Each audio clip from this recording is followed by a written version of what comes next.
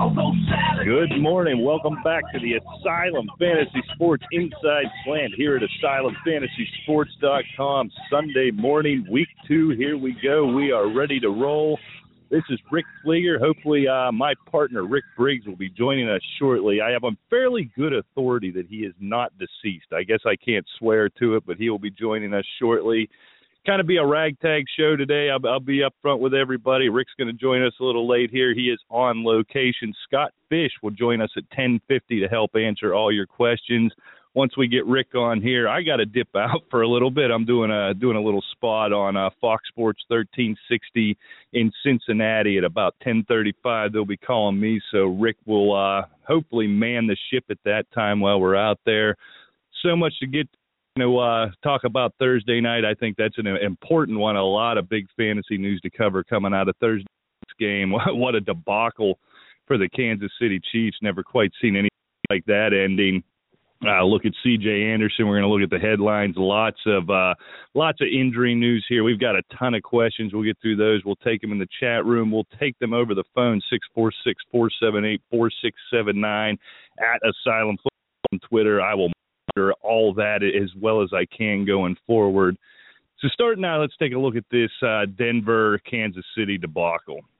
A couple of takeaways from it. I think the big one, as fantasy owners, we're going to want to discuss is this whole C.J. Anderson situation. This is 2 weeks in a row, only 12 carries, very, very limited production out of it. Haven't seen him in the passing game, I think, as a lot of us expect from a Peyton Manning running back. And we don't have to talk about the team. Let's talk about Peyton Manning as a running back. C.J. Anderson, 12 carries, 27 yards. Just didn't look good doing it. Once again, Ronnie Hillman outperforms him this time with 3 less carries. But it's still nothing spectacular, 9 for 34. So we've gotten a lot of questions over the last couple of days. What do we do with C.J. Anderson? Is it panic button time yet? Is it a buy low situation? And here's my advice, is what I'm going to tell you with a C.J. Anderson at this point of the game. Oh, my, it looks like Microsoft would like to restart my computer right in the middle of the show, so we're going to go ahead and postpone that. But the answer is, and this is what you tuned into this for, is I don't know yet. And here's why, and here's my takeaway. We've seen one entire game in one half, Peyton Manning trying to run the Gary Kubiak offense. Then in the second half, it seems they sort of took the handcuffs off of Manning, which how they got Peyton Manning to ever agree to try to run a different offense is completely and 100% beyond me. I'm not sure how Kubiak must have some sway or Peyton Manning's relaxing in his old age. Not sure exactly what to make of all of that. However, so let's see, they were kind of playing from behind a lot, struggling even in the second half, but you see Peyton getting to run his offense. I want to see, if you're a C.J. Anderson owner, we can talk about in a week-to-week situation as we go forward here, depending on what your other options are. Maybe benching on a weekly basis. I wouldn't cut bait with a C.J. Anderson just yet. I'm going to sit tight here. I'm going to monitor what happens. Do the Broncos get away from what Kubiak's trying to do, which obviously, for whatever reason, it worked everywhere else, hasn't worked so far in 2 weeks in Denver. Do we see more of that second half where Peyton's at the line making the calls, they're working downfield? So that's going to be my advice to you on C.J. Anderson. Let's sit tight. Again, we can talk about him week to week, what we're going to do with him until we find out who he is. But I wouldn't give him away quite yet. Now everybody knows this is a guy I didn't buy into going into the preseason for this reason, because every year with Denver, things I know just because I know them, every year for Denver, it's not the guy you think it's supposed to be. It was supposed to be Monty Ball in the past. It was supposed to be, you name the guy. Since Clinton Portis, it's never been the guy we've expected. So nothing I'm really strong on. I have a really strong opinion on of holding on to C.J. Anderson, but let's just sit tight. So let's look at the rest of the numbers. It looks like we got Jersey on the line. We'll get right to him. Tough first half. Peyton Manning, 26 of 45, 256, 3 touchdowns, a pick. Looks good. I think we're going to be comfortable with Peyton Manning here for a while. The one thing I think everybody noticed, I'm not breaking any ground here, and it's been like this for a few years with Peyton, which is why I don't know exactly how I feel about it. Balls are ugly coming out of his hand, and they seem even worse. And I wonder as the weather turns, I think this is going to be the classic Manning year, where here early in the year, as long as the weather's good, he's going to be fine, but definitely has some concerns going forward. We talked about Hillman and Anderson. How about Emmanuel Sanders? You know, a guy seemed to me take him low, a guy that was sort of forgotten during the draft season. In another week, eight catches, 87 yards in the end zone 2 more times. Demarius pretty quiet early in the game. He came on 8 for 116, something you expected out of him. A guy I know I wish Rick was here to kick around. Hopefully he calls in soon. Excuse me, I got my morning voice here.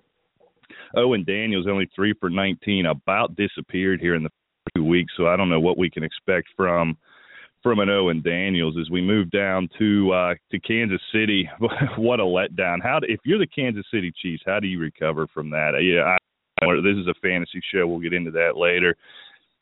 Charles, while being the GOAT of the game, probably still the hero of your fantasy team, 21 carries, 125 yards, and a touchdown. 4 catches, only 2 yards, but in a PPR, those 4 will make up for your fumbles anyhow, so you'll get your 125 yards and your touch.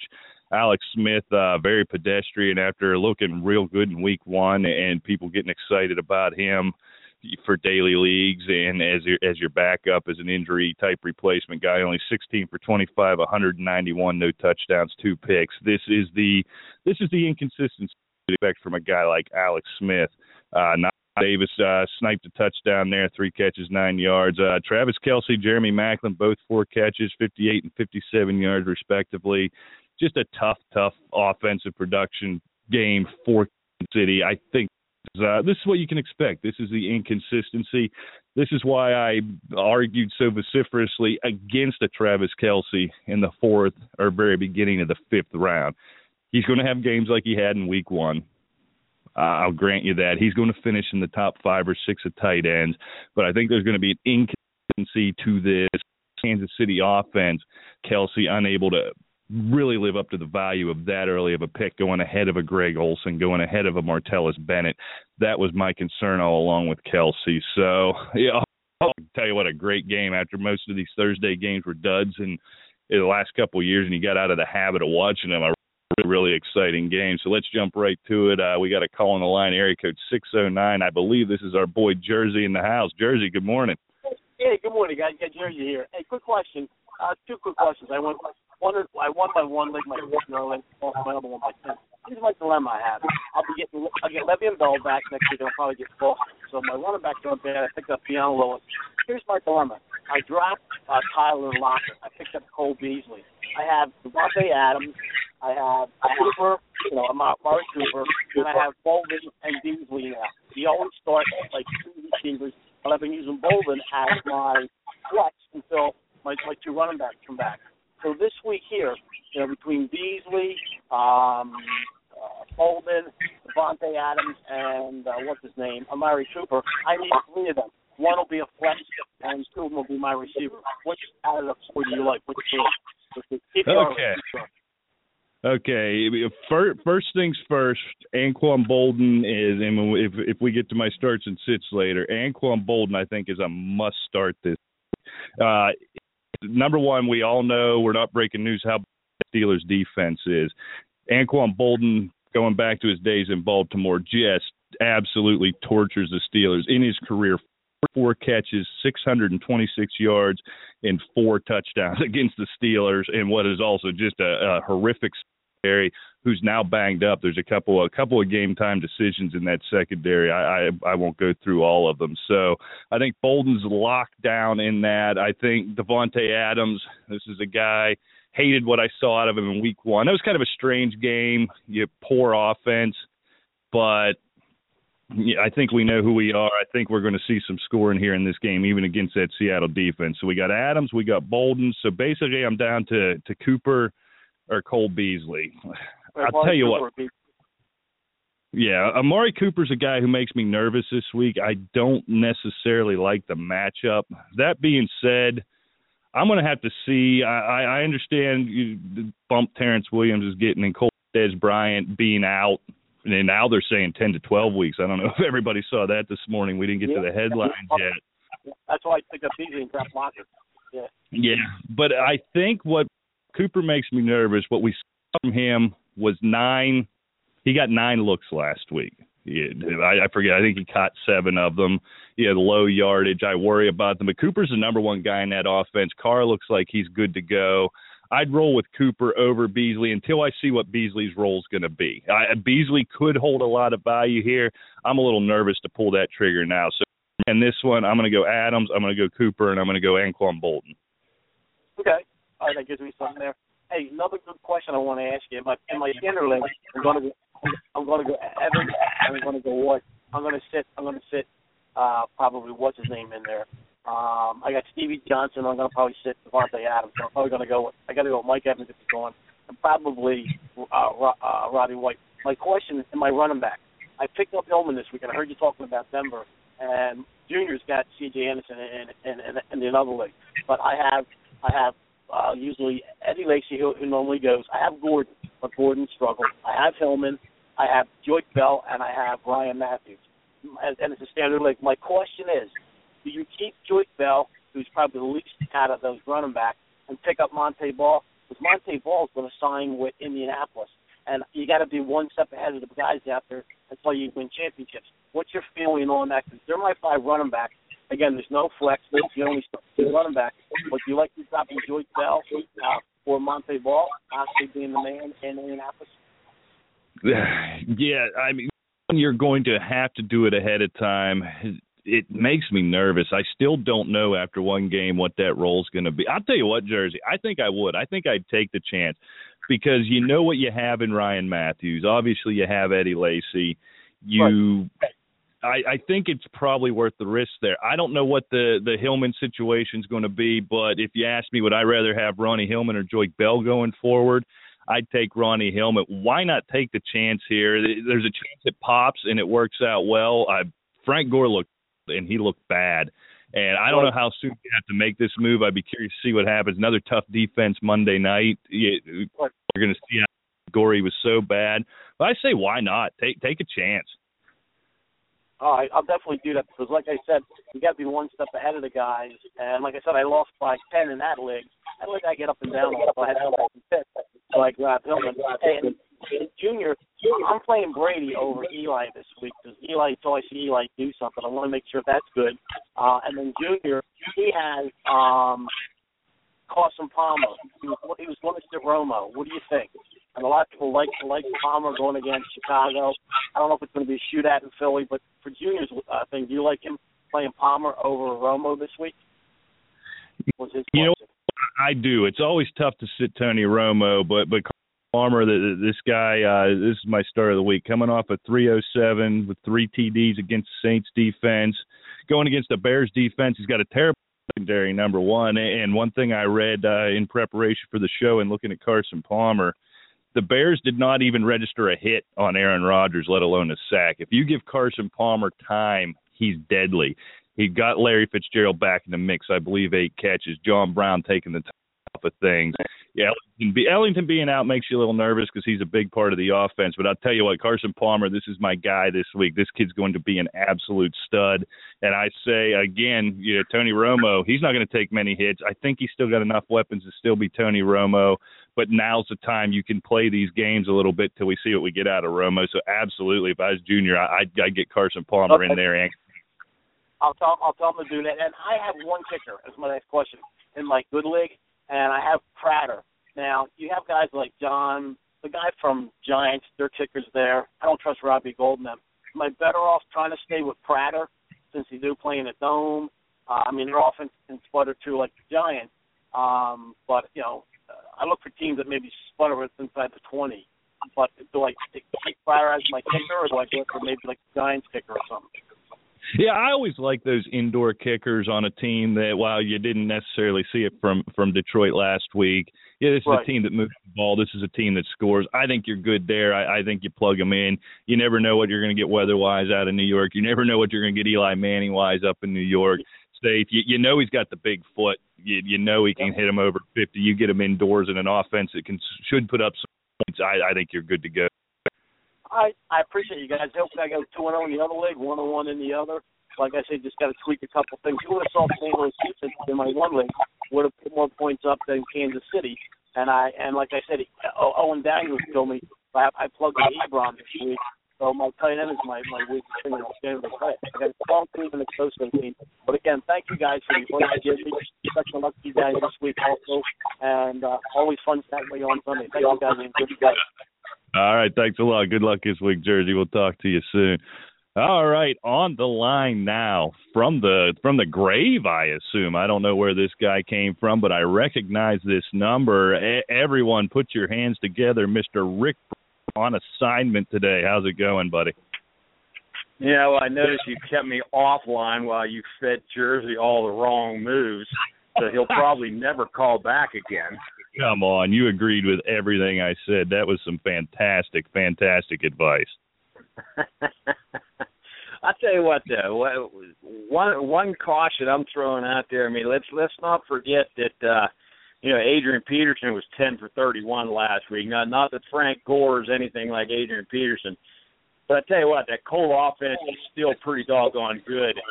And week 2 to start sitting them, I think that's. You better have somebody in there pretty good if you're going to sit one of the best offenses, Frank Gore or whoever it is. I'm looking for, even though it's a stout Jet defense this week, I'm looking for the Colts to score some points. Well, the question was, I don't know where you came in on that. Should he drop? I forget he's going to drop, but basically you heard all the news about Monty Ball's right on the verge of signing with the Colts, dropping somebody to pick up Monty Ball. And my absolutely do it, as they about wanting to have Frank Gore on that pitch count, and you saw him struggle a little bit, albeit just a tremendous Buffalo defense. I can't wait to see what they do today against the Patriots. But do you chance on Monty Ball in a PPR format? I'm not. This Jersey plays in a standard league. I'm not sure which league we were talking about. I can't remember now. I had it written down. But do you take the chance to sign Monty Ball? I say 100%. He could be a nice fit in that offense. Oh, yeah, why not? I mean, Monty Ball, remember, what was it, just last year was supposed to be the guy in Denver. And, we all know how that worked out. But, I mean, he had some injury problems. He ended up getting released. So, yeah, I mean, he's young and he's got some promise. So, I mean, yeah, I agree with you there. Go ahead and pick him up. It can't hurt. If he's there for 4 or 5 weeks and doesn't play, you dump him. Who cares? Yeah, and I if I remember right, I think the question was actually Joik Bell, which where I was nervous about it. I don't know about you. This is something I wanted to get into. Some guys that I'm ready to cut bait on, and I talked about off the top of the show, C.J. Anderson. How I'm going to sit him down here for a little bit, but I'm not ready to cut bait. I won't go through it all again. I spent the first 10 minutes talking about it. Maybe we'll talk about it on Wednesday on the regular show. But Joik Bell's a guy I think I'm ready to cut bait on. He can't stay healthy. I think they're going to want to work Abdullah more and more into that offense.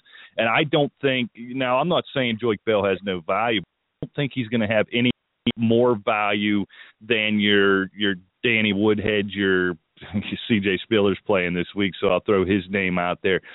Ryan Matthews, your guys like that. I think that's the role Joik Bell steps into at this point. Yeah, I think you're right. And, let's not forget, Theo Riddick's getting more looks as time goes on and Bell's banged up a little bit. And as long as he keeps producing in those types of situations, I just don't see Joik Bell having a real long future in Detroit. No, and it's a shame, and he could be a nice piece, somewhere down the road, somewhere else, if the kid is healthy. These things happen. There's guys, we've talked about it Wednesday, there's guys who just can't stay healthy for whatever reason.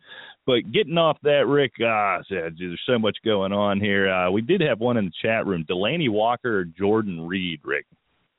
Questions about whether Walker would play. I'm efforting. It looks like he's good to go. He did practice Friday. He should play today. I believe he is active. I really would hate to recommend sitting a Delaney Walker. I mean, hats off to having 2 decent tight ends. But I tell you what, Deshaun Jackson's gone for the year.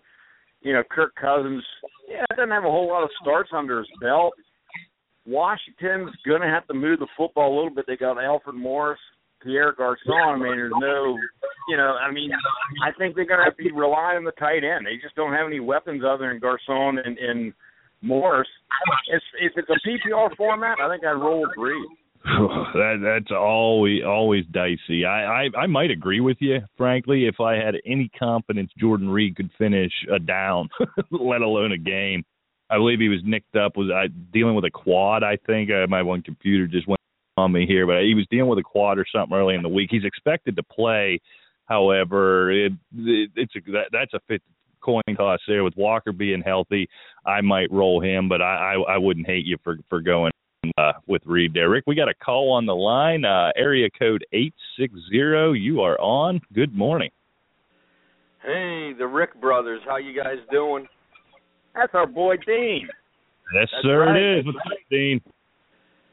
Yeah, how you doing, man? Dean? I'm doing all right, but I lost last week, dude, because I don't want to hear C.J. Anderson's name anymore. The guy's killing me. Well, there's a lot of owners out there that are lamenting over C.J. Anderson, and, I really have to tip my hat to Mr. Fligger here, who has been off the C.J. Anderson bandwagon before it ever got started. And, I would assume the 2014 Asylumite of the Year, Dean from Connecticut, would have taken that advice, but no, he goes against the grain and drafts C.J. Anderson. Yeah, I'm kicking myself, man. I was in the 9 spot. I took Antonio Brown. I should have went receiver. I could have had Antonio and Julio, but I freaked and jumped on a running back with my second pick, and he was the wrong pick, man. Yeah, so I know. What's up? What's going on? Well, and Matt Ryan threw 2 picks last week. I only lost by a couple points. If Ryan doesn't throw those picks, But anyways, I got to focus on this week. I trucked Kyle Rudolph out there. I waited forever on tight end in my draft. I think it was my last pick. I got Rudolph. Now, I picked up, what's his face? Austin Seferius Jenkins, I'm just wondering, dude. I need some pop today. Should I start Jenkins over Rudolph? What do you think? Rick, you go first. All right. When you say, and because of the way you worded that, when you say I need some pop, I'm going to say, yeah, let's go with Seferian Jenkins. We are now a full season, albeit with injury, and one game of us all thinking, and I'm guilty of it too, this Kyle Rudolph, here's a guy, sort of a sneaky tight end play. If you wait and don't take that early pick on a tight end, you can get this guy. He's going to be solid. He's going to rub it in. I haven't necessarily seen it yet. He's not the bailout for Teddy Bridgewater. We saw last week as things got bad for Jameis Winston. And we talk about it all the time. Rookie quarterbacks love to lean on that tight end, and the results spoke for themselves. I see no reason why the same thing doesn't happen again this week. He's got huge upside. Now, there's always the danger, and I'm going to throw this out here, and I'm going to hedge my bet, Rick, because that's what I like to do. If Winston completely throws up all over himself, everybody could suffer. But this is the guy. This appears to be already, after one game, the guy who's going to bail him out, and he's definitely got the much, much higher upside. And if you're looking for a pop, that's where I'm going to go. Yeah, let's not forget last week was a bloodbath, and, Jenkins, I don't see any reason why it's not going to be the same situation this week playing New Orleans. I think Jenkins is good for garbage time, if nothing else. And I think definitely I would go with him over Rudolph. I've never really been Rudolph is to me is the C.J. Spiller of tight ends. All the promise in the world, but you can't keep him on the field. And I'd just as soon go with a play with a high ceiling, and chances are he's going to play and finish the game. Yeah, okay, that sounds good, guys. You know what, man? I got to get absolution from the Asylum, man, because I remember Fleeger all during the offseason was saying, remember that episode you guys were talking about, don't listen to the eggheads, take the guys you like? And yeah, I tend to say that. I got so wrapped up in other people's rankings, man, that I jumped on Anderson, and that was a huge mistake. Yeah, I'll tell you what. If you're going to stay an inmate, you have to keep listening to the asylum, and you have to heed the advice.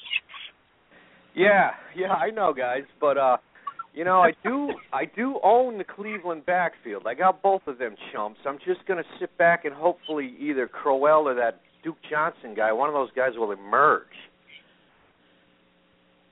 Somebody's going to get some stats there, and I wouldn't want to be relying on the Cleveland backfield for like an RB2, but maybe for a flex play once they start establishing who's going to be in there.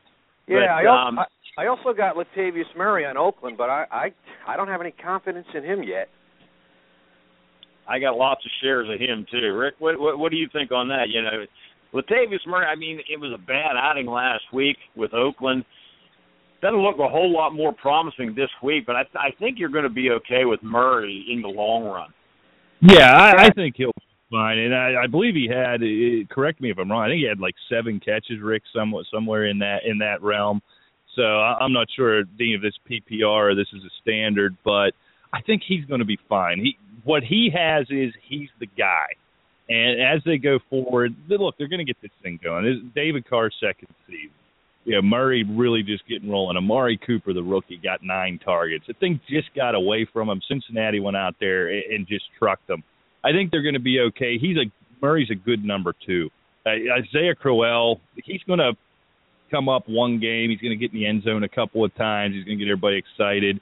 I'd hold on to these guys. You're going to need them for bye weeks. You're going to need them for injuries. I think Duke Johnson at some point establishes himself in the passing game if they can get this quarterback situation figured out, if Johnny Manziel can figure it out a little bit here. I think you're going to play Murray week in and week out, and we'll talk about Crowell or Johnson as we go forward if you need either of those guys. All right, thanks a lot, guys. Oh, I also got Ronnie Hillman, so call me evil, but I'm hoping like Anderson or Hillman, one of them breaks their leg so I can just get that mess out of the way. That's our boy. All right, guys, good luck this Sunday. Good luck with your business, Mr. Briggs. Thank you, sir. I'll talk to you later, man. Take care, Dean. All right, from you. All right, Rick, let's get caught up in the chat room here. We need a flex from the aforementioned Latavius Murray, Morris, Mike Evans, Mike Wallace, or Stevie Johnson. PPR, but 1 point for 15 yards receiving. For a flex, and we're looking at Evans, Fred Johnson, Morris, Mike Evans, Mike Wallace, or Stevie Johnson. Wow, boy, that's a tough one there. I tell you what, I don't like what I've seen with Tampa Bay, and you hate to say anything about benching Mike Evans, but I tell you what, of course, this is PPR. It kind of almost throws Morris out. He had over 100 yards last week. So, I think Alfred Morris is a safe play, quite frankly. Going against that St. Louis defense, Rick, that St. Louis. Yeah, you're right. It's a horrible option when you're talking Evans, Morris. Stevie Johnson are going up against Cincinnati defense, going across country. It's what was the other one? Oh, Mike Wallace. And Latavius Murray. Latavius Murray, exactly. I tell you what, I think I'd have to roll with Alfred Morris. Yeah, they're going to take Alfred Morris away. He had the big game last week. Kirk Cousins is starting the quarterback. I think St. Louis has no fear of him. You're going to take that defensive line. You're going to set yourself to shut down an Alfred Morris and let Kirk Cousins be. Yeah, I'm going to. I think Scott said it perfectly in the chat room. He said, shoot for the moon, go for Mike Evans. I agree with that. I believe it's a bit of a risk there. It makes you nervous. He's coming off the injury. He is active finally. I had this big ramp planned when he was still going to be a game-time decision, and they activated him right before we went here, so he sort of ruined that for me.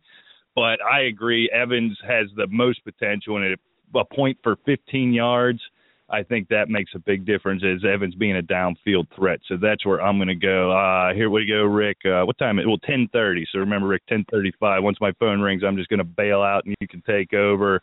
All right. He's got Let everybody know that when I take over, I can't see the chat room and I can't take calls, so don't think I'm just ignoring you, which I normally do anyway. Just give some starts and sits or something. Doug Martin, Tevin Coleman for a flex and a non-PPR. Give me Martin.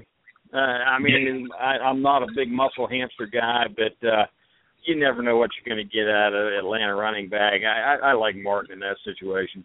Yeah, and look, Martin looked good. Yeah, I was watching the beginning of the game. He was ripping them off, looked just like he did in the preseason, ripping them off about 4 or 5 yards a carry, hitting the hole, and that game just got Winston threw that interception. That game just immediately got completely out from underneath them, and they went away from Doug Martin. If Doug Martin would have got his requisite carries in that game, and the game would have been called if they weren't down 30 within about 7 minutes, I think Martin would have had himself a pretty big day, so I agree. Coleman showed some flashes on Monday night. He's intriguing me a little bit. Seems like he might be taking this job over. Something I'm going to keep an eye on, but I think Doug Martin much safer there. All right, we've got a Chris Ivory conundrum, a guy who I recommended against a lot last week, so sorry about that. He's nicked up. Not 100% certain he's going to go Monday. So do we hope Ivory goes full steam ahead Monday or go ahead and slot in Vereen or Dion Lewis today in a PPR? Well, I'll tell you what, talking about starts and sits, there's a couple of guys in there that are on my list. I'll tell you what, I think I would roll with Vereen. I don't want to gamble with a guy that's listed as questionable right now in a Monday night game unless you have somebody on that Monday night game that you can throw in there. Dion Lewis hit my sit list. I mean, look, LeGarrette Blount's back, and they're going against that Buffalo defense. I think he's going to get some work, but I can't recommend him for a start. Yeah, I agree. I don't know if you can go out and get you some Balil Powell. I just in what I've read, I don't have a ton of fear that Ivory's going to miss Monday. It looks to me like he's going to be a go, albeit he may be limited somewhat. So if I could get a Balil Powell or someone of that ilk, I'd go ahead with Ivory. If we're really concerned about it, if the reports here as we go forward don't look good, I'm going to agree. Give me Vereen. I didn't love what his role was, but he's Shane Vereen. There's always an opportunity there. So, yeah, tough call. I'm guessing Balil Powell's out on your fire. I might go pick him up and roll that way and assume Chris Ivory's going to come. All right, Rick, we've got Jordan Matthews, Jarvis Landry, Cooks, Keenan Allen in a standard league. Which one of those should sit? Jordan Matthews, Landry, Cooks, Allen. Boy, I don't want to sit any of them. I think I'm going to sit Keenan Allen out of that bunch going against cross country against Cincinnati. Look, he was a monster last week, so we talked about him, last year. He had like 8 games under 40 yards. I'm not convinced. Who's the other one? We had Cooks, Matthews, and who's the other one? Jarvis Landry in Miami. Okay. That being said, I think I'm going to sit Jarvis Landry. Against Jacksonville? I just, I'm looking at what Cam Newton did against that Jacksonville defense. Look, they won, but he only had like 175 yards last week. And, I don't know if that's something to do with the Carolina offense or something to do with the Jacksonville defense. Keenan Allen, after that week, how can you sit him? I mean, that's the thing. So, I think it's the lesser of two evils. I think the upside for Keenan Allen, as we saw, is much higher. Yeah, and I think to your point, in a standard league especially, I hate doing it. We you know how I feel about Landry this year, but I think Landry's a lot more based on PPR. So I'm going to agree with you. I think I'm going to sit Landry there. Keenan Allen has put up big yards. I think Cooks has a huge game this week. Jordan Matthews, the only guy in town, and they're going to have to score a little bit to play against Dallas. So I'm going to agree with you, Rick. I hate it, but I'm going to sit Landry there. Looks like we have a call on the line here, Rick. So if I have to bail in the middle of that, I'll let you take care of that. Looks like it's all right. All ones. Good morning. What's going on, Rick? This is Scott Fish. I was just going to wait on the line since it sounded like Briggs wasn't going to be able to accept calls when you left. So if you want to put me on hold, you can. That's fine. I don't care. I'll tell you what. Let's just go 3 ways here, and then that way it's got somebody to talk to, and you can see the chat room when I have to dip out here. So let's do that. Boy, where do we go from here, Rick? How about some starts and sits? I'm going to go ahead now. You got Scott, Rick. You guys can discuss. I'm going to dip out here and wait for my phone to ring. Sounds good, Rick. Hey, Scott, how you doing? I haven't talked to you in a while. Doing good. Most people haven't talked to me in a while. I've been crying for the last several days about the Vikings game. That was a pretty pitiful effort, I must say, by your Minnesota Vikings. But, that being said, I mean, I still think that team is on the rise. I just think they have to find – see, I think they're in a bit of a conundrum, quite frankly, this year. I mean, me and Rick talked about it in the offseason, when Peterson was out last year. They found themselves doing things that they weren't used to doing, and they were succeeding. Now I'm starting to think they're trying to do that, but you have an Adrian Peterson. You have to feed that guy. Yeah, they're trying to run Teddy's offense, and I guess Peterson's just not comfortable in it. Yeah. All right, well, let's get some starts and sits. You're a little blurry on the thing, so if I sound like I don't know what you said, I probably didn't. But I'm going to hit a couple of starts, and then you can kind of react to them, and that way we'll just kind of won't be talking over each other. I'm going to start a couple of quarterbacks, obviously not some of the obvious ones, but I tell you what, maybe I heard Rick talking to Jersey earlier about starting Carson Palmer over Tony Romo. That's a tough decision to make, but I tell you what, Carson Palmer in my book is a start, and going against that Chicago defense after 307 yards and 3 touchdowns last week, looks like they got things going a little bit in Arizona. The defense is tough, and I love Carson Palmer as a start this week. And another start at quarterback, which may surprise a lot of people, but if you're standing around maybe even a Cam Newton, something like that, Andy Dalton's at home, and, San Diego's coming to town. I think there's going to be some points scored. I don't think that Andy Dalton's that bad of a play this week. I mean, he did pretty good last week, 269 yards, 2 touchdowns against Oakland. And I tell you what, if you had him sort of as a backup, and depending on who your starting quarterback was, it might not be a bad start. Yeah, I can't disagree with either of those. Andy Dalton has, now that Tyler Eifert is healthy, has even more weapons in an already loaded offense. And as far as Carson Palmer, I'm going to bet right now he's going to be a top 12 quarterback this year. I think he's going to be a QB1, and most people got him as a backup, so that's pretty nice. Yeah, I agree with you. I think there were a lot of the so-called experts out there that I've read some articles that were talking about playoff teams that would not be playoff teams in 2015, and Arizona popped up a lot. I think Arizona's better this year, to be honest with you. Yeah, if you think about their quarterback situation last year, they had guys like Ryan Lindley. Logan Thomas even took snaps. It's hard to believe that Carson Palmer, who's been an All-Pro, who's been a Pro Bowler, I know he's late in the career, but he's got veteran leadership and he knows the game. It's hard to believe with his weapons that team is going to get much worse. And honestly, it looks like Seattle's taken a little bit of a step back. I'm not saying Seattle's going to do horrible, but it looks like the division might have gotten a little closer this year too. They might be able to compete with one another. Yeah, I think the Seahawks and the 49ers, obviously the 49ers took the step back last year. I think the Seahawks may be doing that maybe a half a step this year.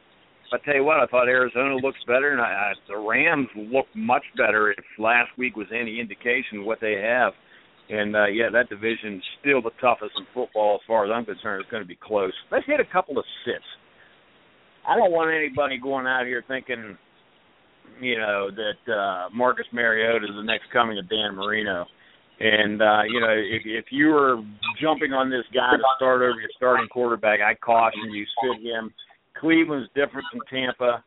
You know, he had 4 touchdowns last week, but he only had 209 yards passing. Keep him on the bench unless he starts doing it week in and week out. Yeah, Cleveland only gave up, 170, 180 passing yards last week.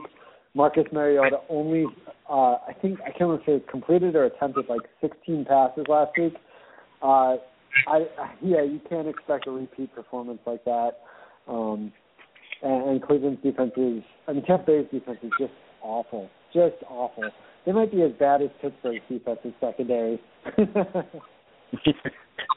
Exactly. I tell you what, I'm going to put out another sit. You tell me what you think of this, because, I mean, it's awful early to do. I understand that.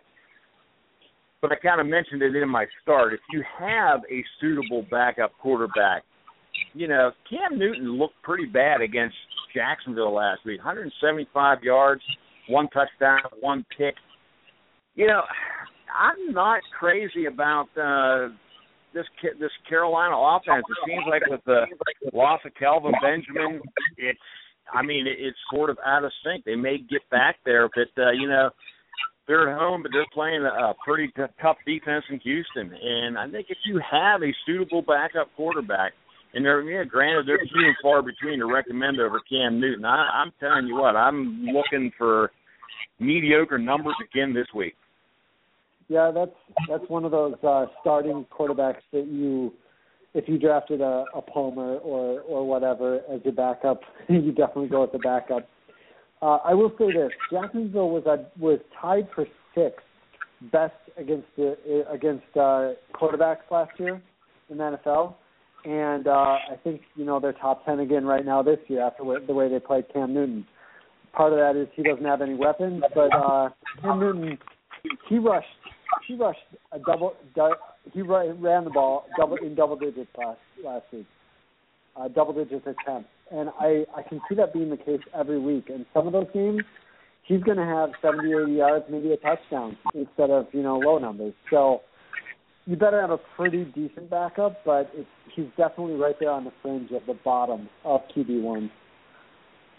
Yeah, you're absolutely correct. And, you made a good point. The Jacksonville defense is pretty stout. They've been pretty competitive the last couple of years if they could just put some pieces together on offense. But let's go to running backs. And I've got a couple of starts that, especially in a good flex position, number one that comes to mind is Darren Sproles. I think that he had 50 rushing yards and 7 catches for 76 yards against the Giants. I think the output should be pretty similar against Dallas this week. If not a lot more. I think that his style of play is perfect for playing Dallas.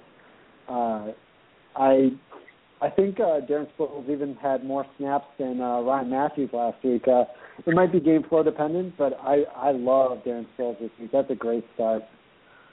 Yeah, I agree 100%. And my other running back start, we kind of hit on that. Rick and I did. Abdullah from Detroit. I mean, it just appears he's the guy. And, Detroit had that meltdown last week, obviously. And I'm a little dubious on Detroit, period. They're at Minnesota, which is, should be a pretty stout defense. But I just, I like the idea that Abdullah is basically going to be the guy by the looks of it. I mean, you got Pierre Riddick in there. Joyce Bell seems to be banged up. I think you just ride him in there. I think you're going to get decent enough production out of him. Yeah, I love him as a flex play. If he's the RB2, I guess that's what it's got to be. Minnesota couldn't stop Carlos Hyde last week for crap. But you look at the Minnesota defense, and on paper they should just be so much better than that. Maybe Hyde's that good. Maybe they just did not prepare correctly for last week. But right now, the only base we have is watching Carlos Hyde destroy them, and Amir Abdullah running his first carry for 24 yards and a touchdown. And like you said, he's probably going to be he's earning their trust with his good play, and he's definitely inching into that lead back role with Theo Riddick being Theo Riddick and Joey's being dinged up all the time. Right.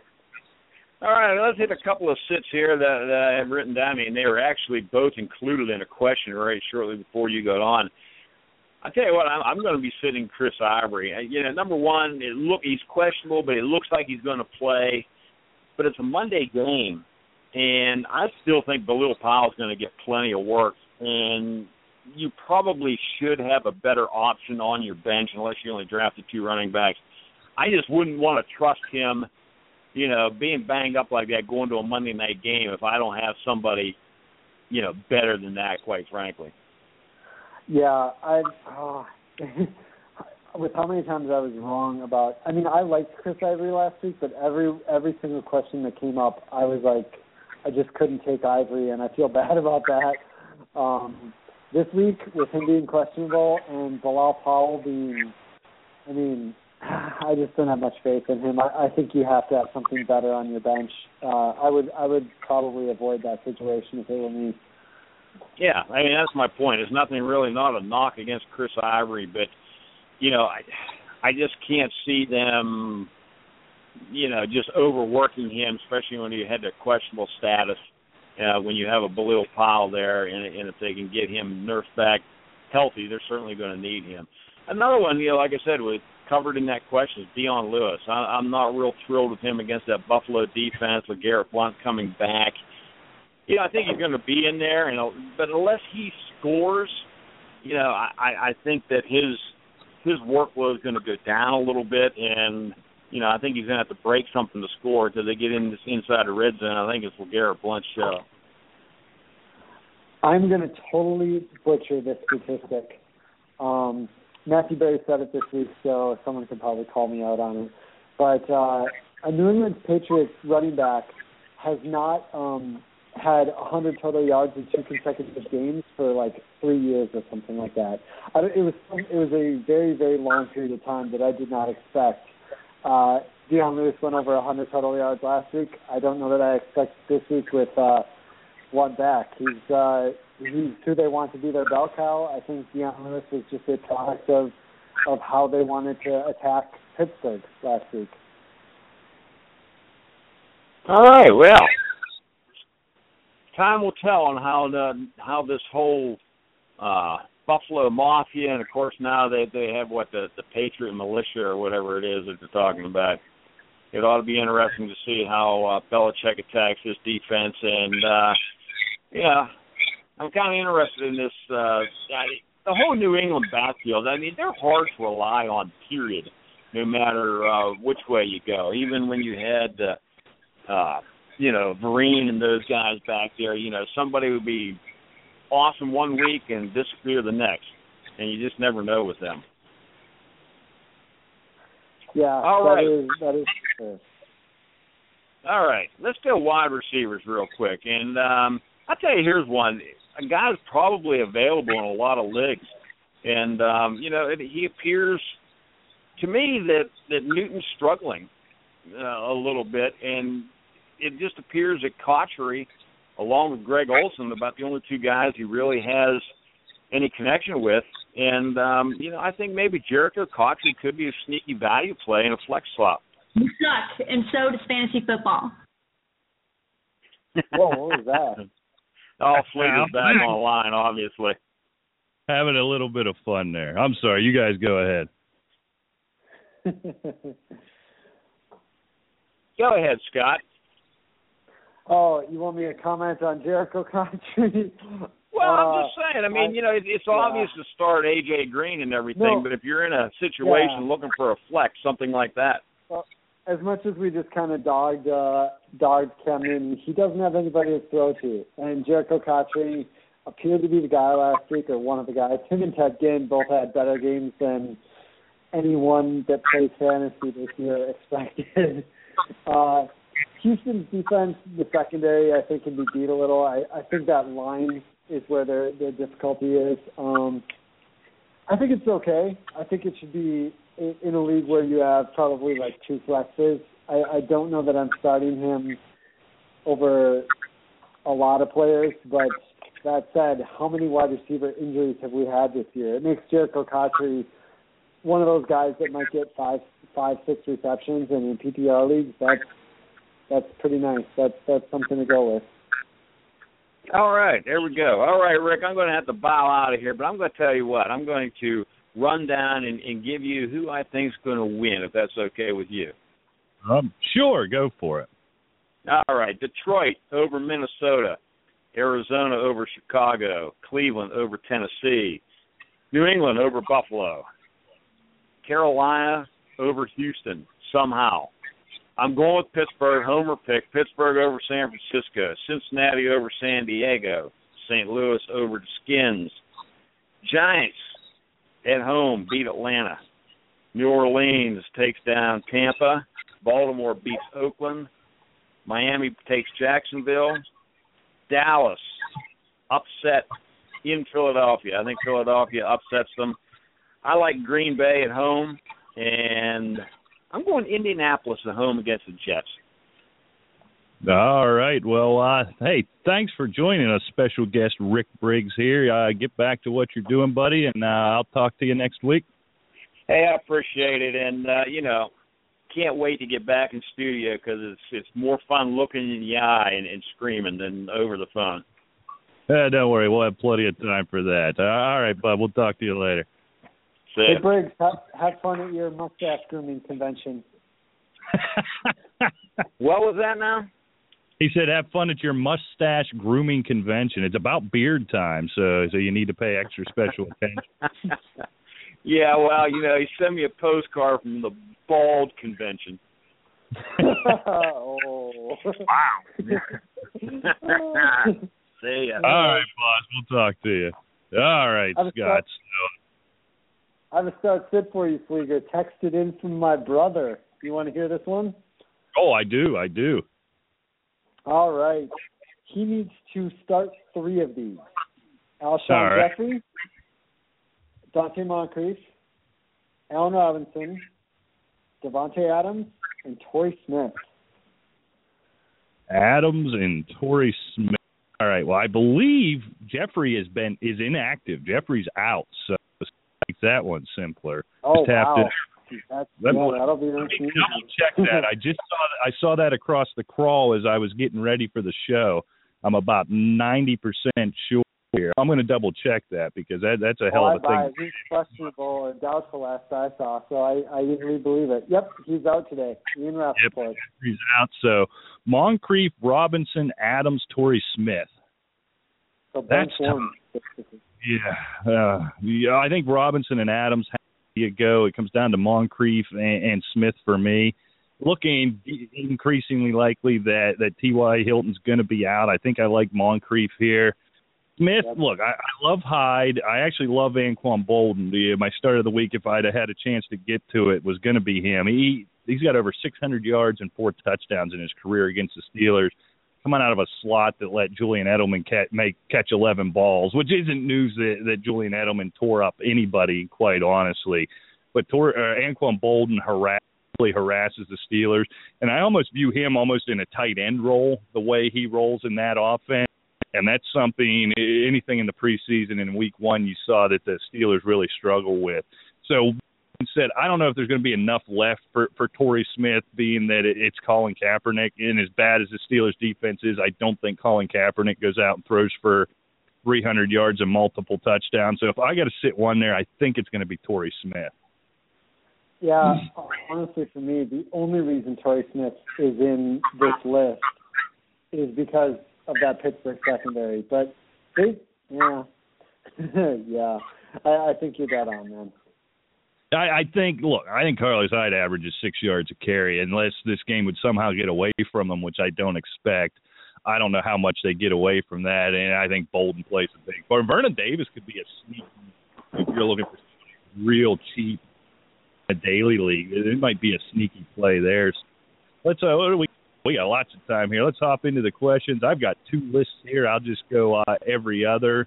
I knew these questions were going to start, Scott, and he was my first game ball of 2015 on Wednesday, and it killed me. Bishop Sankey or Lamar Miller in a PPR? Bishop Sankey or Lamar Miller in a PPR. Yeah, this is for this week alone. I would probably lean. You know what? I'm still taking Lamar Miller. I actually kind of like Bishop Sankey for this year, but I think Lamar Miller is just a safer choice. Yeah, for this week, and these could be his last words. I can't wait to do the show Wednesday, if it's right or it's wrong, because it'll give me a good 20 minutes of content. I got a lot of Bishop Sankey in my daily leagues. I think I'm at 6 this week. I got a ton of Bishop Sankey. I like the matchup and the price tag, but I can't believe for a second, Scott, Lamar Miller's only going to get 4 touches at halftime this week against Jacksonville. I think they go out and try to establish I think they try to ball control. You know you don't have to worry about Jacksonville putting up huge points on you. I don't know what happened, why they got so far away from Lamar Miller. Now, if this happens another week or two, I'm going to get real nervous. But it's still week 2, so for me, come on, Lamar Miller or Bishop Sankey, it's got to be Lamar Miller. But Sankey's intriguing. I don't know if you could slide him into a flex. I wouldn't hate it. And Annika started with Greg Olsen. Scott, Greg Olsen or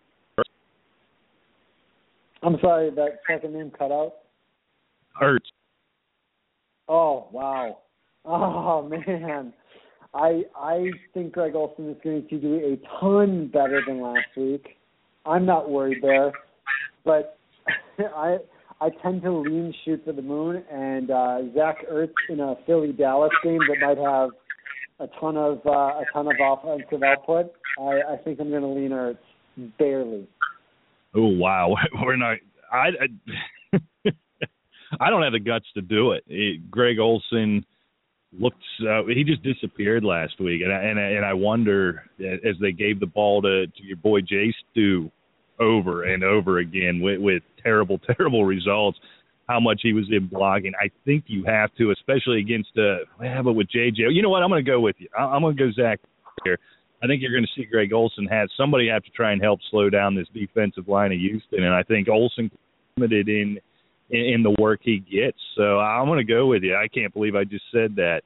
Should I try T.Y. Hilton again this week, or would you go ahead and go back to Frank Gore? Try T.Y. Hilton. T.Y. Hilton. T.Y. Yeldon. I'm sorry. I read that. Oh, man. Scared me there. Okay, T.Y. Yeldon, T.J. Yeldon, or Frank Gore. Yeah, T.J. Yeldon. I think I'd lean Yeldon. I think they're still going to continue to try to make him the bell cow. Frank Gore, I know he had a calf issue, but he is 32 years old, and they are putting him on a snap count to a degree to keep him as healthy as they can for a possible playoff push. I think I'd trust a little more in the amount of snaps that T.J. Yeldon's going to get. Yeah, I agree 100%. I think this is a tough Jets defense, too. I saw out of Gore. Rick's been slobbering all over Gore ever since he showed up in Indianapolis. I got my question mark. Now they're talking about bringing in Monte Ball. I don't know what type of difference that's going to make moving on. But he looked old. They've talked all preseason and leading right up to week 1 about having him on a pitch count. They're as nervous about him as I am. They want to limit his work. Almost a goal line work. I think Yeldon sees the ball a ton. Now this one's interesting to me, and I'm going back and forth here. D'Angelo Williams or Justin Forsett? Well, yeah, D'Angelo Williams looked really good last week, and Adrian Peterson had trouble running on San Francisco, which I don't think had anything to do with Adrian Peterson or San Francisco's defense. I think it was just a poor fit for that offense last week. Forsett, I'm trying to remember who he plays. I think it's Oakland. Man, I think I'm going to lean Forsett. It's so close though. I think I'm going to lean Forsett there. Yeah, that is so. That is a coin toss, and it might land on its side. Quite honestly, Oakland's defense did not look good. I never liked that team traveling like Baltimore or anyone traveling all the way across the country. I think they're going to feed him the ball a ton. I wonder, you just don't know. I agree with you. I think it was just a poorly managed Adrian Peterson. even leading up to the game, not necessarily just within the game, but that San Francisco defense still looked pretty darn good. So I'm going to lean Forsett just as a safe play, but I think D'Angelo Williams has a nice game as well. I don't know where this. Go ahead. I was going to say, last week, Oakland allowed 8 for 63 to Giovanni Bernard, and he also caught 6 balls for 25 yards. And Gio Bernard is a lot more similar to Justin Forsett. Gio is obviously younger, a little speedier, but and Forsett doesn't have a Jeremy Hill there to take away carries. So I think that does bode well for Forsett in that matchup. Yeah, and I don't think it's beyond the tiebreaker might be against a fairly good defensive front of San Francisco. At least it looked like for 1 week for Todd Haley to come out and just try to fling that ball around and use the weapons he has. So it's 51-49, but I'll go Forsett. I don't know where this one comes from. I don't know how much we need to discuss Scott. Jay Cutler or Ryan Tannehill?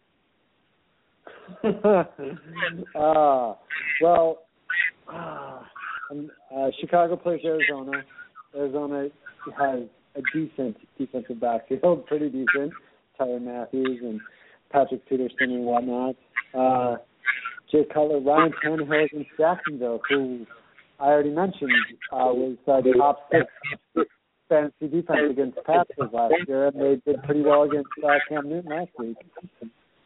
Is it weird for me to say Jay Cutler? It's really weird. Yeah, I think I'm going to lean Jay Cutler because I feel like Arizona's better than. That's tough. Yeah, I'm gonna throw a dart at Jay Cutler, I guess.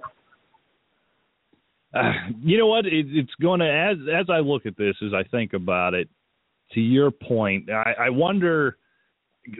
Back to the first question, right off the top. I think we're going to see some ball control there in Miami. I think you're going to see a ton of Lamar Miller, and I think that's where their best chance at success comes.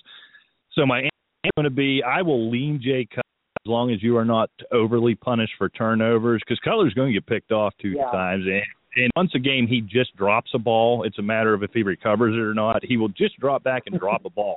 I don't understand what happened.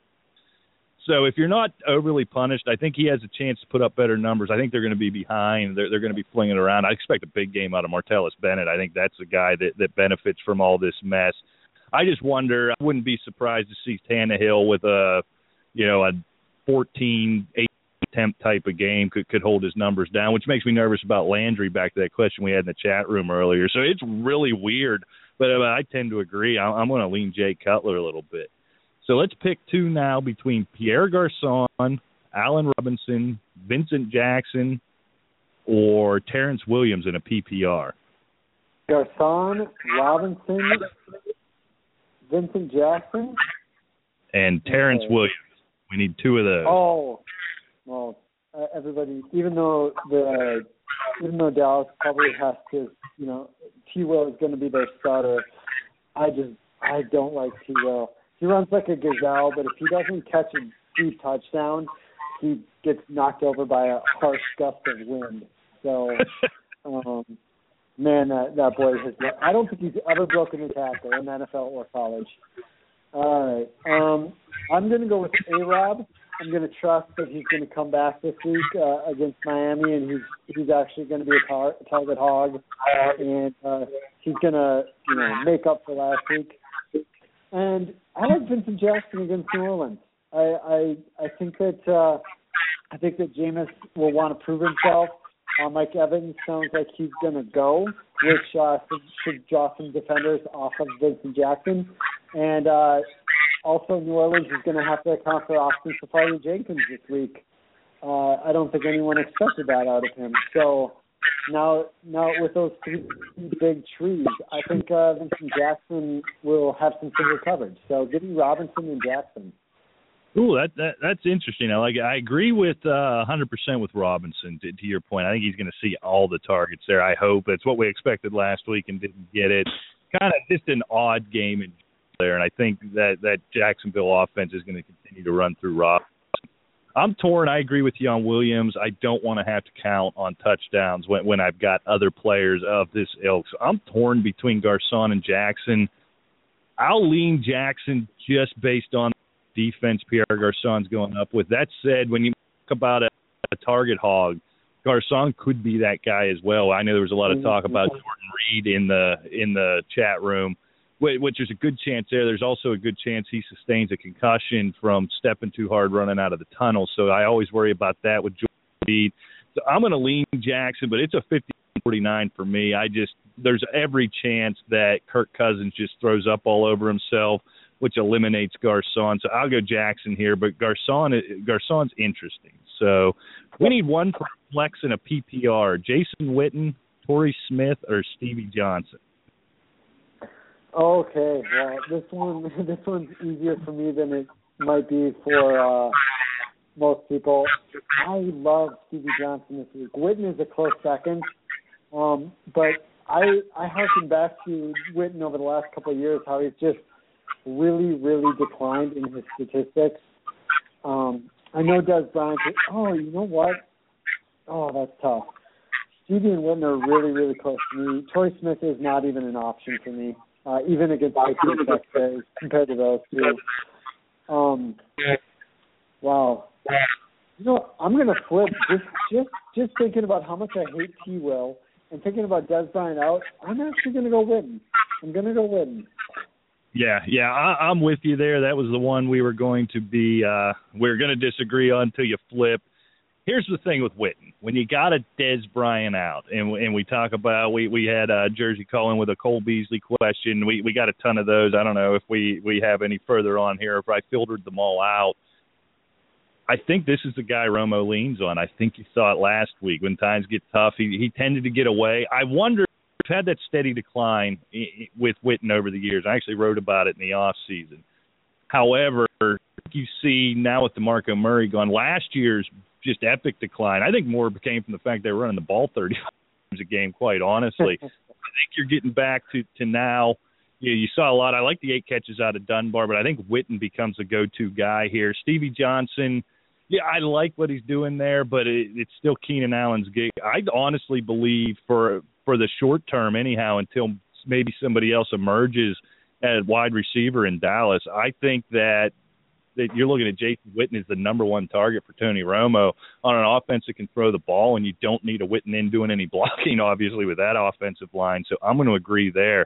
Now this one's tough. I don't know how you get in this situation in week 2, but Chris Johnson or Alfred Blue? Chris Johnson or Alfred Blue? Man, wow, neither. I have a short pick for you after this question, but I think if I can't pass, I'm probably going to go with Chris Johnson. I think Chicago's the easier matchup. I don't know how much I trust Alfred Blue going against that solid Carolina, front seven. Not to mention the 3 running backs there, Blue, Grimes, and Polk split carries a ton last week. And if they don't run the ball 25 times, if they only run it 15 times, that's going to be really, really tough on them. So give me Chris Johnson. Yeah, I agree, only because it's Alfred Blue. I honestly believe coming out of this game for Arizona, I think David Johnson's going to be the guy we're talking about next week, especially in a PPR format. I don't know what to expect from Chris Johnson, but he's got the better matchup. He's going to get more looks, and that's the only reason. I don't know. There's got to be somebody else on your roster you could slide in there. But I absolutely can't recommend Blue. But, Chris Johnson by default. But I think, like I said, and I know you have a start, so we'll let you get to that here. But I think David Johnson's going to be the guy we're talking about on Wednesday. Yeah, I agree. And if it's not Wednesday, it will be soon. It's going to be pretty soon. He's gonna jump in there. Another text from my brother. Thought I'd throw it in here. Dwayne Allen or Kyle Rudolph at tight end? Oh, no. Oh, man. Dwayne Allen plays the Jets Monday night. Kyle Rudolph plays Detroit today. Yeah, we talked about, I can't remember now if it was here. I was talking about it with Dan over on Sports in Cincinnati. Kyle Rudolph now for a full season in one game has been that sleeper kind of pick, that late round guy. He showed some promise a couple of years ago. I don't trust him. Dwayne Allen, I don't know what to make of Allen getting that work and Kobe Fleener getting nothing. Boy, this does kind of make it even tougher. Yeah, I might lean Kyle Rudolph here, quite honestly. I don't know what to make of that Vikings offense after what I saw Monday. That was a disaster. I might give Rudolph one more shot here, just because Fleener just complicates things there in Indianapolis too much for me. Yeah, I pretty much agree with you. I wondered if a little bit of homerism was sneaking in there for me, where I have Rudolph just barely. It's hard to trust Dwayne Allen. He was a TD monster last year. You just don't know exactly when those are going to show up. Yeah, that's tough. All right, in the chat room here, Ace20 asked, need between Alfred Blue, so I think we know where we're going with that, Tevin Coleman, or Latavius Murray in a standard league. So basically Coleman or Murray in a standard league. Ooh, wow. Well, obviously Blue's not even on my radar for that. I think I'm still going to lean Latavius Murray. I think he's going to continue to just get the bulk of everything on the ground there. With Carr with the hurt hand, I know he's playing, but with the hurt hand, you kind of wonder if they'll lean to the run just a little bit more. And Latavius does get those receptions too. I think he had 7 last week on 7 targets. So right. I'd imagine another about 20 touches today for Murray. Yeah, and I think that's going to be the big thing in that situation is Coleman. He got the start. He got some work, but it sort of looked like even in the last couple of years, Steven Jackson. This is a pass-first team. When you got weapons like Julio and you got weapons like Roddy White, that's what they're looking to do. Until I see Coleman play a big enough role, Latavius Murray's going to touch the ball, and he's going to touch the ball a whole lot, especially Carr banged up. You're going to see Amari Cooper get some targets. You got Terrell Suggs out for Baltimore. I think, what are we going to get from him? I don't know. The kid's still a wild card, but he's certainly going to have a lot more opportunity. So we got another Latavius Murray question here, Scott. Apparently people are getting nervous. Rashad Jennings or Latavius Murray in a PPR? Okay. I'm going with Latavius Murray a little bit easier in this one. I don't love Rashad Jennings, and I think the way the Atlanta defense is set up, I could see this being a big Vereen game. Vereen catching passes out of the backfield quite a bit, then moving the ball through the air on Atlanta instead of running the ball. I realized last week that Philadelphia, DeMarco Murray only had 9 yards. Sproles had a ton through the air. I think the Philadelphia running backs caught, let me look it up real quick, 14 passes for 111 yards last week. That is Shane Green territory. So I'd rather, if you ask me Latavius for Vereen, I think it'd be closer than Jennings for Vereen on it versus Murray. But give me Murray in that of those two. Yeah, and to your point, 7 targets for Murray last week and reeled them all in. Yeah, I think the Giants are going to have to keep up with Atlanta here. I don't know how. Nobody defends Julio Jones. I don't know how they even slow him down. So, yeah, I'm going to agree 100% there and go with Latavius Murray. So let's jump over to the other list here. Wow, and I heard you guys when I came back on talking about Jericho Cotchery. Is this even a discussion? Ted Ginn Jr. or Devontae Adams? Wow. Well, Adams, I don't know how that. I'm sorry. I don't really have a response to that. I would take Adams. I don't really have it that close. I understand that Ted Ginn is one of basically the 2 starters for Carolina, but I feel like. Wow. No, sorry. I don't have many comments to that. I think Devontae Adams is so much clearer, even with James Jones. Yeah, because of the Jones situation and just my general thoughts on that Green Bay situation, even with Jordy out, it should – I even wrote it down, but I agree. It's Ted Ginn Jr. versus Devontae Adams. It's just upside. It's potential. Look, Ted Ginn isn't – again, no comment. I'm just going to leave it at that. Now, here's one that's tougher. Go ahead. I was going to say, well, he's probably looking at it saying they're playing Seattle. That's a tough one. But it is in Green Bay, which is a lot easier. And Seattle, I mean, Nick Foles didn't even look awful against Seattle last week. And without Cam Chancellor, that defense just seems a little different. They've taken a tiny step back. I don't think they should be feared as much as people give them credit for. They're still feared, but not as much as people like just avoid players to the point of Ted Ginn Jr. Right, yeah, 100%, especially on a Ted Ginn Jr. So this one's tough. I'm waffling on this one already. Amir Abdullah or D'Angelo Williams? Yeah, I'm gonna take Amir Abdullah. The Vikings have always had a lot of trouble with pass catching running backs, which Abdullah can be. I do think D'Angelo Williams could have an okay game against San Francisco at home. But I think Abdullah is the shoot for the moon, which I tend to lean. Shoot for the moon. He could have one big explosive play, and that could make up your whole day against the Vikings. So give me Abdullah. Yeah, and I think question for you, and I think I know the answer because you said shoot for the moon here a few times. Where a guy like Abdullah makes me nervous is you're almost counting on requiring or needing that one big splash play.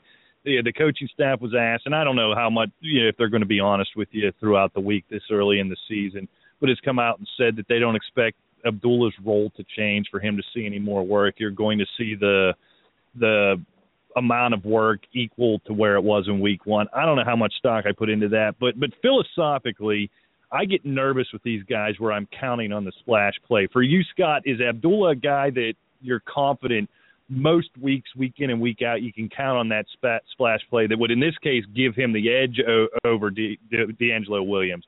Because of the issues with the passing game for Minnesota and my concerns with Williams, I agree on this one with Abdullah, but I think we're going to have a ton of these questions over the next 3 or 4 weeks. And I get nervous with these guys. I'm counting on that one big play. I don't think Amir Abdullah is as much big play dependent. He's more big play dependent than, say, D'Angelo Williams. But here's my thinking on that. Amir Abdullah is going to get 7 to 10 carries. He's going to get 3 to 5 receptions. Let's take away his 24-yard touchdown run. He still had 4 receptions and 70 total yards last week, which is 11 points. And he's playing the Vikings, who just gave up, I think, 400 yards and 12 touchdowns to Carlos Hyde. Yeah, that's a fair. I think Carlos Hyde is still racking up numbers.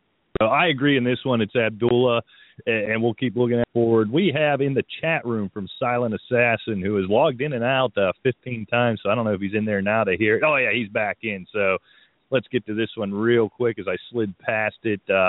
Need to in a non-PPR, James Jones, Mike Evans, John Brown, or Randall Cobb? Wow. Well, with Mike Evans hurt but going to play, Mike Evans would probably be my pick as the top guy if he wasn't hurt. Cobb and Jones both play Seattle. I mean, we already recommended Devontae Adams too.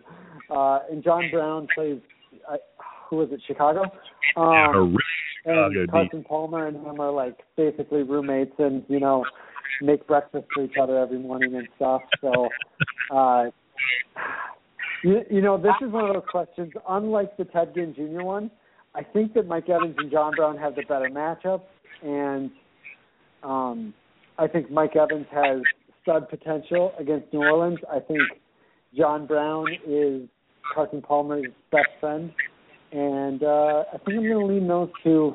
I know that Cobb and Jones should put up pretty good games still, but I think those two are a little safer. I'm not shooting for the moon here, apparently. Yeah, I agree, Mike Evans 100%. I think that this is a guy back. I'm going to take the player's word for it, which you generally shouldn't do in an injury situation, that he's 100%. And I'm going to take his word on that, and that I actually heard somebody on the NFL Network this morning had me ready to scream when they were still saying it'd be a game-time decision. Did they come out then and activated him soon thereafter? That Lovie Smith is just insane about these things, and he really worries about these hamstring issues. That's the reason he was being held out, and then Mike Evans says he's 100% ready. And with a young quarterback, a risk-taking quarterback in Jameis Winston, Mike Evans is the kind of guy he can just go throw the ball up to and let Mike Evans make plays. So I like him. So it comes down to Brown and Cobb for me. And, yeah, I've never been the biggest Cobb guy, but this is the number one guy for Aaron Rodgers. It is so tough. John Brown, to your point, him and Jay Cutler, I understand they sleep head to toe, but they do share a bed when they're on the road. So nothing nefarious going on there. But there's a lot to be said for that. I'm still going to lean Cobb just because he's the number one guy. I don't have the fear. Yeah, it's Richard Sherman, though. He's going to draw Sherman. You know what? I'm going to walk. Problem with picking Cobb. I mean, they're very. I'm going to defer to you.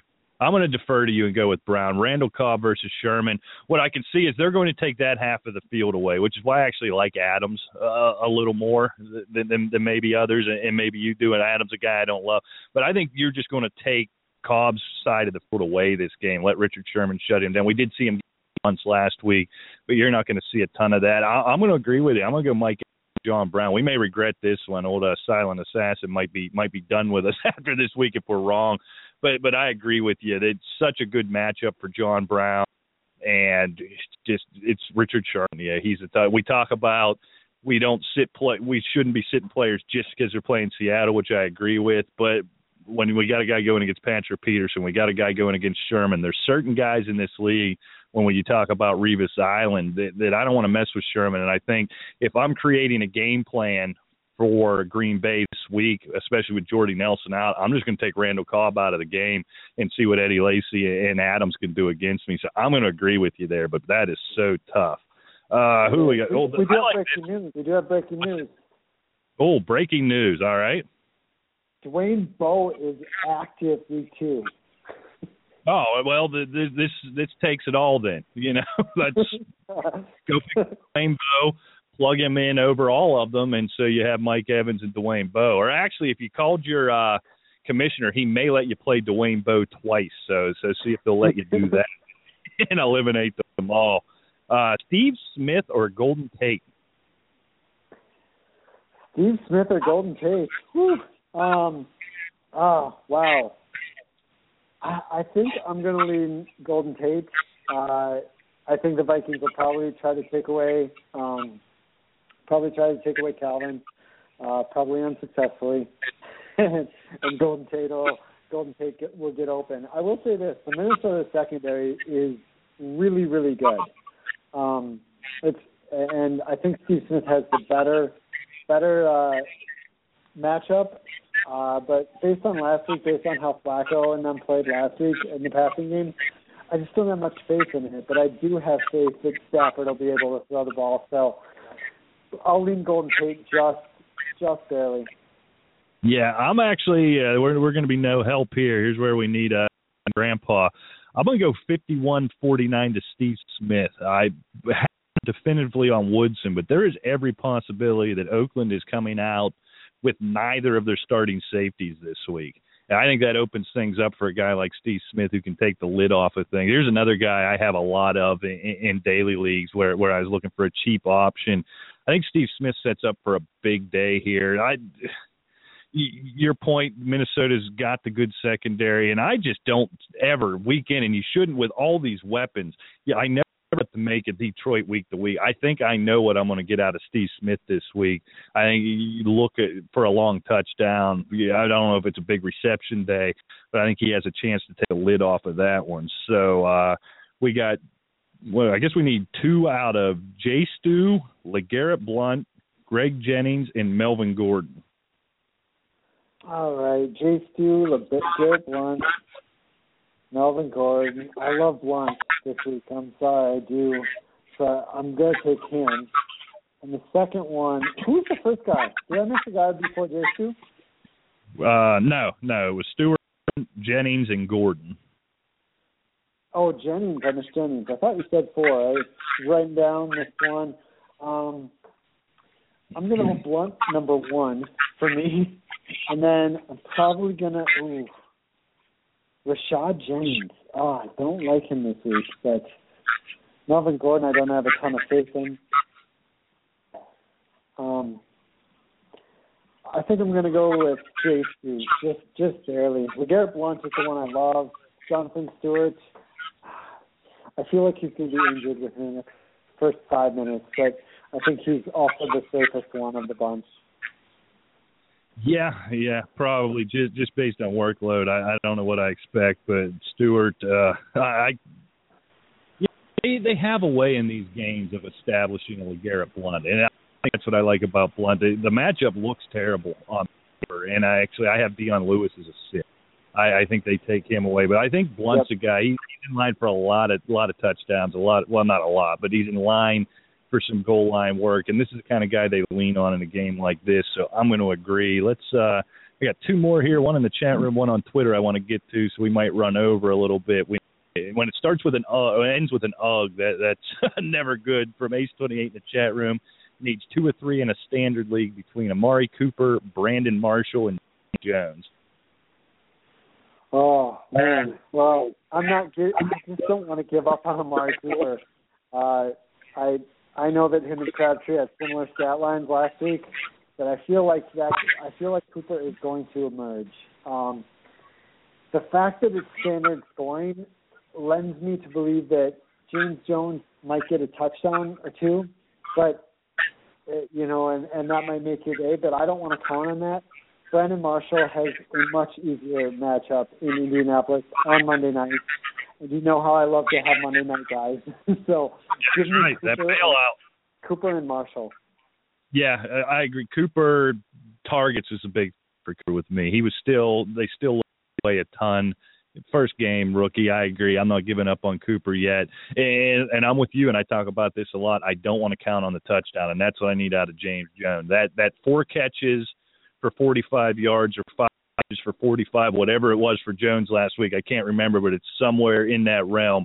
That's going to be his stat line week in and week out. The one that's going to make the difference is the one to the far right, 0 touchdowns, 1 touchdowns, 2 touchdowns. I don't want to have to count on that. Brandon Marshall's going to be the go-to guy. I think even with Ryan Patrick, Jets are going to be able to move the ball a little bit here, and I like Brandon Marshall as well, so we'll go with Cooper and Marshall there. So in a 12-person PPR, we got 2 questions here. So at quarterback, Eli or Romo? That's tough. Eli or Romo? Yeah. Okay, sorry, I was reading the chat room, and I really need to pay more attention. Get it together, Scott. Okay. I love Romo's matchup this week, and I love Eli's matchup this week. I feel like Atlanta's going to be easier to pass on, and I feel like Dallas and Philly are just going to be taking shots at each other. I know that the Dallas, I think those are the 2 highest over-unders of the week as well. If you are not penalized too badly for interceptions, I would take Eli. And honestly, I know this is really, really weird to say. I think I might take Eli anyway. Last week I was all over Romo, and it worked out for me. But that matchup against Atlanta, I can see Atlanta just throwing a lot. And the Giants, man, yeah, give me Eli barely. Yeah, I think you nailed it. We have 2 shootouts here, which means they're both going to end 11-9. I don't know how we get there.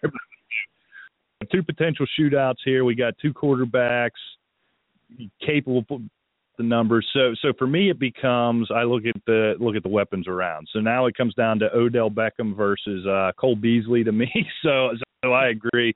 I'm going to back up. I expect a big back for him against a defense who he should be able to torch a little bit. So I'm going to agree. I'm going to go Eli there. It never sounds good taking Eli. But again, Odell Beckham versus Cole Beasley for me, and then he's got 1 more here, and we'll let you go. We've got in the flex on this same team, John Lewis or Golden Tate. Yeah, I've already said I really feel like this is a Blunt game and not a Dion Lewis game when Briggs is on.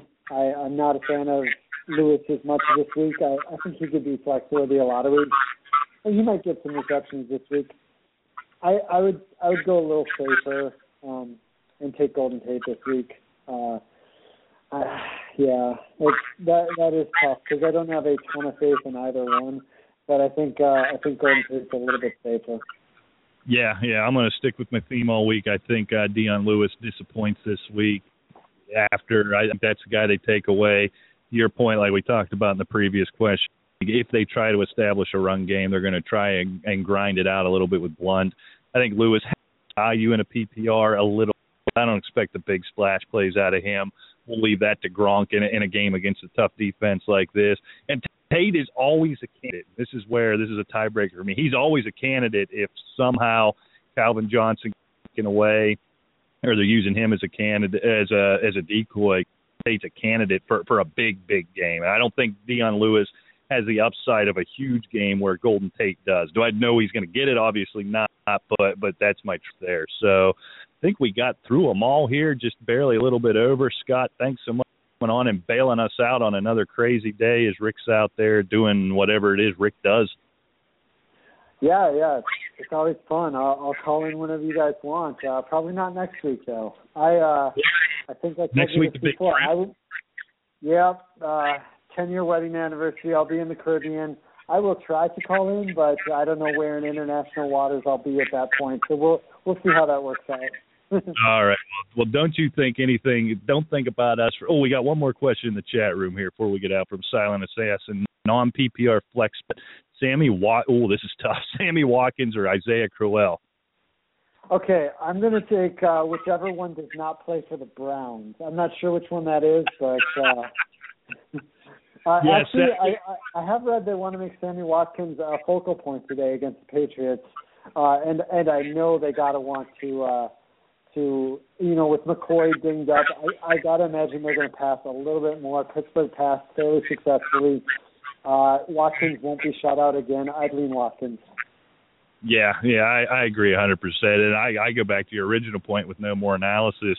I can't trust a Brown at this point. So I have Sammy Watkins here. And look, Buffalo's going to have to score points to win this game, and you're not going to score the defensive points you did against Indianapolis last week. So agree with that. Right. So enjoy the trip. Don't think a thing about – hey, before we get you out, I'm just stumbling on.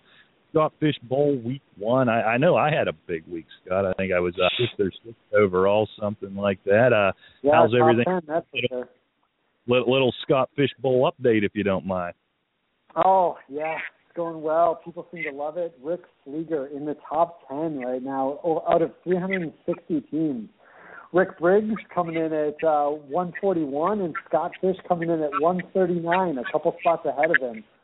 All right, as long as you're ahead of him, that's all that matters. And I'm sure I'll let you guys catch up at some point here. I have no doubt about that. Although Peyton Manning bouncing back a little bit this week, that was my biggest concern on that roster, so I like that. So Bull Rush Podcast, also here on the Asylum Fantasy Sports Network. Episode 4 is up and ready to roll. So, Scott, Twitter account, where can everybody find you, Scott? Come find me on Twitter at ScottFish24, and I'll be tweeting a lot today. So, all right, Scott. Well, enjoy your trip. Happy anniversary, all of that. If we hear from you, great. I'm telling you, man, don't think a thing about us. Enjoy it, and good luck this week. All right, you too, Rick. Thanks a lot. All right, thanks, buddy. Take care. All right, that was Scott Fish, proprietor of the Scott Fish Bowl 360, the most ambitious fantasy league I've ever been in. Scott, great information. We appreciate it every time. Thanks for everyone who joined us here in the chat room today. All the questions coming in. Had a great time. Apologize for the herky-jerky nature of everything this week. It's been tough. Rick's got some stuff going to get squared away. We're going to get him back into the mix here very soon. Otherwise, we'll be back Wednesday, 8 o'clock Eastern Radio and AsylumFantasySports.com. Saturdays, 1 o'clock Eastern, FantasySportsNetwork.com. on Cablevision Channel 147 if you are in the New York area. Check out everything: Scott's Bull Rush Podcast, Fantasy Football Consistency Show, Fantasy Sports Rant, the Mad Scientist Show with our boy Nick over there on Saturday. So check out all of that at AsylumFantasySports.com. Good luck this week. Till Wednesday, we'll see you.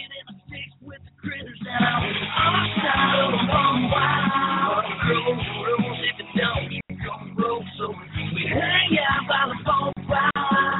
Go forward, having a thing at a time. We crank it up, we get live, throwing down in the dirty, dirty slap down. Being all night, we hit this in the head. Jocks and bikers, they all can take it in a spin.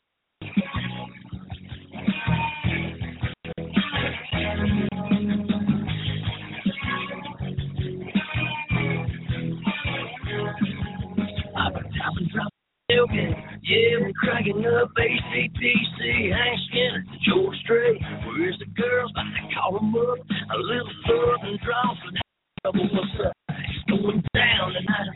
Now they're pulling up. They got jacked up trucks, slap covered in mud. Kenny Thompson, Daisy Duke Dillon, hopping out, singing out along with me. On the side of the bum wild.